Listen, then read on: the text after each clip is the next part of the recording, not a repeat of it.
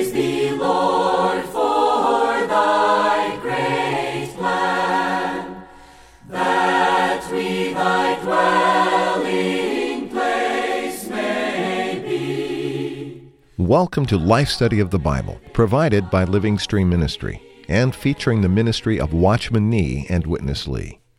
Witness Lee served the Lord faithfully for more than 70 years, culminating with his exhaustive commentary on the entire Scriptures called Life Study of the Bible. Today, we're happy to bring you recorded excerpts from his ministry, along with some of our own considerations. At the end of the program, we'll give you the website where you can find more about the remarkable ministry of these two men. But for now, please enjoy today's program. With us here today for our life study of Genesis is Dick Taylor. Dick, welcome to Life Study. Oh, thank you for inviting me. It's really good to have you. You've come in at a good time. In our last broadcast, Witness Lee presented a marvelous picture showing that the whole Bible is a record of two seeds in Genesis 1, image and dominion. Could you talk about the last example in the book of Revelation, which is the New Jerusalem, and share with us how we can see God's image and dominion in the New Jerusalem?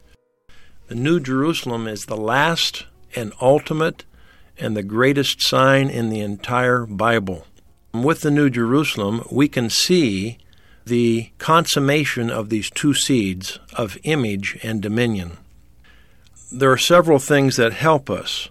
Number one, we realize image is for God to be expressed, and dominion refers to God and His authority. With the New Jerusalem, we see both God's expression and God's authority for eternity. The matter of God being expressed is very, very clear because it tells us in Revelation chapter 4 that God Himself has the appearance of jasper. It also tells us in Revelation 21 that the entire city also has the appearance of jasper.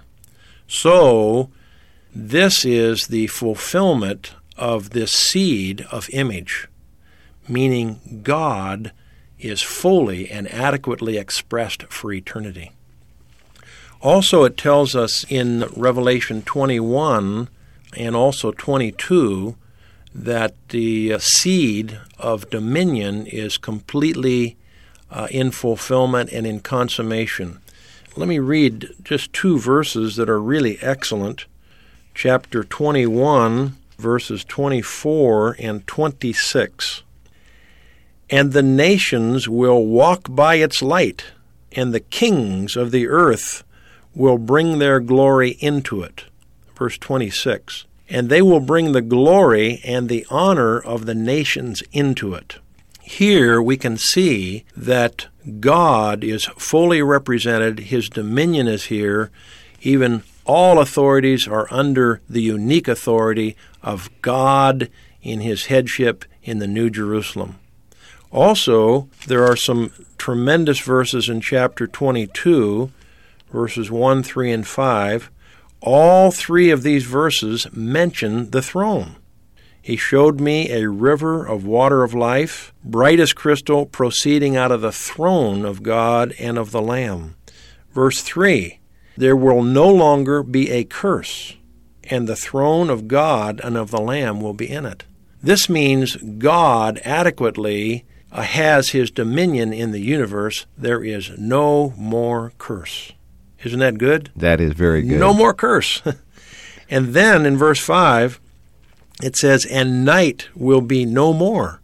They have no need of the light of a lamp and of the light of the sun, for the Lord God will shine upon them, and they will reign forever and ever. So even here again, isn't this wonderful that there is no more night? Everything negative has been swallowed up, diminished, and eradicated. So God's dominion is fully here in the New Jerusalem. Amen. That is wonderful. Let's join Witness Lee for today's life study of Genesis.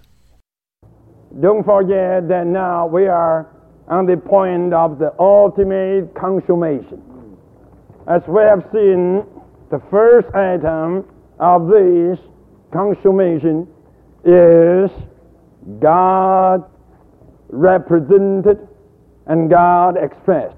Then the second point now we are on is that God blessed man. God blessed man to be fruitful, multiply, and fill the earth. Before the time that God has made man to express him and to represent him, before this time, there was no way for God to put out all his rich blessings. God is rich, and God's rich in blessing. But before man was made, there was no object to receive God's blessing. So there was no way, no opportunity for God to render his blessing to his creatures. Blessing is a good word, right? We just like to talk about God's blessing, and we did pray, no doubt, in the past, oh Lord, bless us. Bless us. But I tell you, to receive God's blessing, you need some qualification. And what are the qualifications that we may receive God's blessing? I tell you, the qualifications are, again, the image and the dominion. If in your home there is an image of God with God's dominion, you be assured God's blessing will be there in your home. God's blessing always follows his image and his dominion. In other words, God's blessing always follows his expression and his representation. His expression and his representation always bring in his blessing. I would say, in other words, God's blessing is always with the priesthood and the kingship. If you read the Bible carefully, you could see after Genesis 1, the first time that some blessing was given, that was the time when Abraham defeated the enemy. Melchizedek, the king of Salem, when he came, Melchizedek came with the priesthood and with kingship. He blessed Abraham. Blessing always goes with priesthood and kingship. If the church is looking for God's blessing, sure the church needs to have the priesthood and the kingship. They simply mean God's image and God's dominion. As long as we exercise the priesthood to contact God, to behold God, and to reflect the image of glory, then we have the kingship. I tell you, right away, God's blessing follows. Dick, let's pause here. Witness Lee has been discussing that in order to receive God's blessing, we must express God, which is related to having God's image, and we must represent God, which is related to having God's dominion in our daily life. Then he introduces two new biblical matters, the priesthood and the kingship. First of all, what do the priesthood and kingship mean? And secondly, how can believers today apply the priesthood and kingship in their experience? I think most of us think of these maybe in the terms of the Old Testament. Right. Well, the priesthood and the kingship are two excellent words. The basic meaning of the priesthood, which developed first of all in the Old Testament, means man coming forward to the very God, to contact God, to enjoy God, to be filled with God, to be saturated with God, and eventually, because the priest who has come into God's presence to contact him is so filled, so saturated, that he shines. This shining is really the kingship. This means there's the authority, there's the dominion. So priesthood is really the continuation of image. And kingship is the continuation of dominion. So image and dominion are really experienced and carried out through the priesthood and the kingship. The most crucial thing here is that the priest is someone who comes forward to God, in love to God, and contacts God and enjoys God and is saturated with God. And the result is there is the shining of God. There's the authority of God. There's the kingship of God. In other words, God, who is the real king, shines out of this priest who has contacted him and been filled with him. And this brings us to a point. You asked, how can believers today apply the priesthood and the kingship in their experience? I really like Acts chapter 3. Here you have two of the disciples were approaching the temple beautiful, and a man asked them for alms. And at that point, rather than just giving him something, they said, look at us.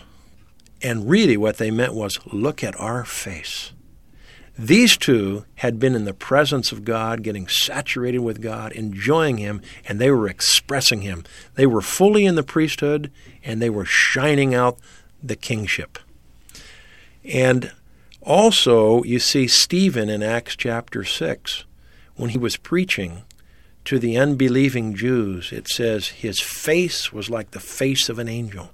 He was surely enjoying the priesthood and the kingship, and it showed on his face.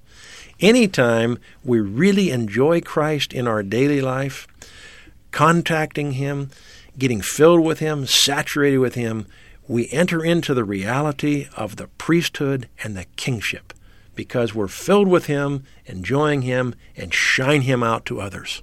Isn't this wonderful? This is really wonderful. This is not at all like acting like a priest or acting like a king. This is really touching the priest of all priests, Jesus Christ, and this is living out the King of Kings, Jesus Christ. Amen. Let's go back to Witness Lee with today's life study from Genesis. God blessed man for what? For being fruitful, for multiplying, for filling the earth. This is the blessing. The blessing is the fruit bearing. The blessing is increasing, the multiplication, and the filling up of the earth. Now, God had a man in his image, exercising his authority. And the blessing was for what? For this man to be fruitful. Now, this is just a shadow, a figure, right? Today, we are the real men that bears God's image, that exercises God's dominion in the church life. In the church life, I tell you, we are really ready for God to come in to render his blessing over us. But listen, how much God could or would bless us, it all depends upon how much we express him and how much we represent him. If we express him and we represent him in an adequate way, surely we will have his adequate blessing. Blessing in what? Blessing in multiplication. Blessing in fruit bearing. The real gospel preaching is not just an outward work. The real gospel preaching is a fruit bearing out of the overflow of inner life. You know, in other gospels, the Lord Jesus did say, go and preach. Go and disciple the nations. But in John, the Gospel of John, the Lord Jesus doesn't say this way. The Lord Jesus says, you have to bear the fruit. To preach is one thing, but to bear the fruit is another thing. It is not just to preach some doctrine and to convince people doctrinally and to subdue their thinking, to change their concept. That is not the genuine preaching. The genuine preaching is to minister life to others. The fruit bearing is the outflow of the riches of the inner life. Look at one branch of a tree. This branch is filled up with the life juice. It has an overflow. So the overflow of life will produce the fruit. The fruit is just the issue of the inner riches of the filling of life. Whatever you will bear, that is the expression of whatever you are. If you are an apple tree, you can never bear the orange. If you are a peach tree, you can never bear the banana. If you are going to bear the banana, sure, you got to be a banana tree. Yes, we all have to endeavor to preach the gospel, but look at what you are. If we are the image of God, and if we are the dominion of God, hallelujah, surely we will bring someone into the image of God, into the dominion of God. We need the increase that comes from the image and dominion under God's writing. Dick, let's pause again and ask another question. Witness Lee makes a striking statement about preaching the gospel. He says that fruit-bearing is the outflow of the riches of the inner life. Now, certainly all of us have the desire to share Christ with others, but can you explain the difference between just preaching and fruit-bearing? You know, preaching may just turn out to be the mere preaching of doctrines, of teachings, of just biblical things. But the difference between just that kind of preaching and real fruit-bearing is that when we are contacting people, we are ministering life to them. We're ministering the living God to them. We're ministering the living Christ to them. It's a big difference. We can go somewhere, maybe in a large meeting, speak, or even one-on-one with somebody, just speak doctrines and teachings and good thoughts and spiritual things and holy things and this kind of thing. But we may never minister one drop of Christ to that person. Real fruit-bearing is just the overflow and the outflow of all the riches of our inner life. So fruit-bearing is allowing Christ, who is the indwelling rich one within us, to flow through us and out of us into mankind. Just like a branch abiding in a vine is just enjoying all the riches of the life of that vine. And eventually, what is the fruit? The fruit is just the expression and the result of that branch abiding in the life of the vine, so that all the riches flowing through that branch eventually become the fruit. So mere preaching may just be passing on just doctrinal knowledge and concepts, whereas fruit-bearing is imparting the living God as life into mankind. In this, God is really glorified, because then it's not just some kind of work in an outward way that we do, but it's Him living in us, flowing through us, and bearing fruit through us. Let's return to Witness Lee for the conclusion of our life study today. Well, let's go on. Here's another point. Suppose Adam was made, and Adam came into being, yet there was nothing for Adam to eat. Then God would tell Adam, sorry, I made you, but I didn't make anything for you to eat. You just wait for a couple of days. How about that? But hallelujah, the situation was not like this. Before Adam came into being, everything was right. All the trees which are good for food, all are ready there. So when Adam came out of God's creating hand, right away he had something to eat. He was satisfied. Not only he was satisfied, but also all the living creatures were satisfied. Later on we will see the real rest comes out of satisfaction. If everybody is hungry, how could you say you are resting? As long as you are hungry, you just cannot rest. Once man was made, there were things for man to feed upon. So man was satisfied, and all the living creatures were also satisfied. Then everything was very good. Genesis 1 eventually says, God looked at everything, and it says everything was very good. Before the sixth day, it only said good, but not very good. In the last day, God said, very good. Why very good? Because he looked at Adam. That was really good. Because Adam was in God's image. And with Adam, there was God's dominion. So God could say, very good. That's very good. Dick, let's stop here and ask our final question for today.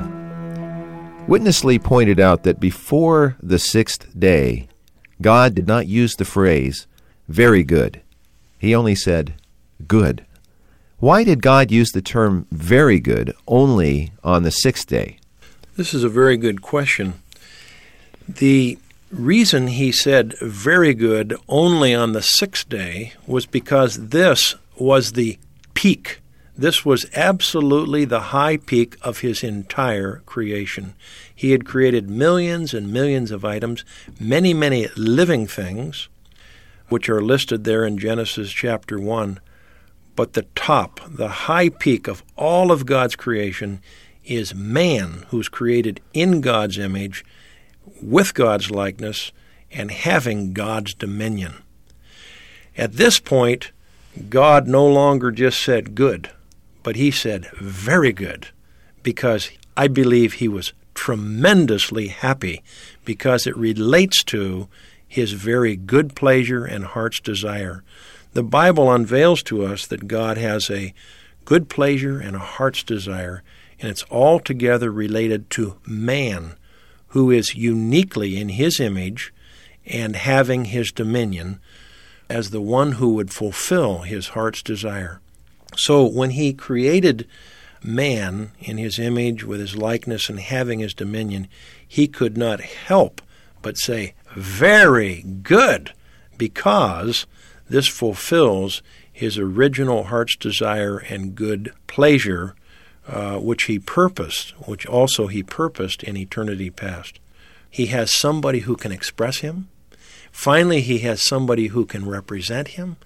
He has somebody to join him in his enterprise of his economy to fulfill his good pleasure and his heart's desire. So, why did he use the term very good only on the sixth day? Because now he has the very person, the very peak of his creation, which is man himself, in his image, with his likeness and having his dominion, so that at this point he could say, very good. In fact, even if he looked at any created man today, no doubt he would say, very good, because this is the key to the fulfillment of his eternal economy. And in addition to this, we have a wonderful verse, Revelation 22:17, which says, and the Spirit and the bride say, come. Now there's something to behold in the entire universe. Finally, there is man in a corporate way, completely blended, mingled, united, and incorporated with the living God, having God's image, with God's likeness, and fully in God's dominion. This is the way the Bible ends. Thank you, Dick. Thank you very much for inviting me. We'll have you back. Dear Lord, we give ourselves to Thee. Receive us into Thank you for listening to Life Study of the Bible with Witness Lee, produced by Living Stream Ministry. Living Stream Ministry is dedicated to the works of Watchman Nee and Witness Lee, two co-laborers with the Lord in China during the first half of the 20th century. After World War II, Watchman Nee sent Witness Lee to carry out this ministry in Taiwan. Later, the Lord led him to the United States, and eventually to the rest of the world, before he went to be with the Lord in 1997. Living Stream Ministry now has hundreds of titles by Watchman Nee and Witness Lee available in English, plus many in more than 50 other languages. To find out more about Living Stream and all that we offer, visit our website, lsm.org. You can also reach us toll-free at 1-888-543-3788 or email us radio@lsm.org. Thanks for listening.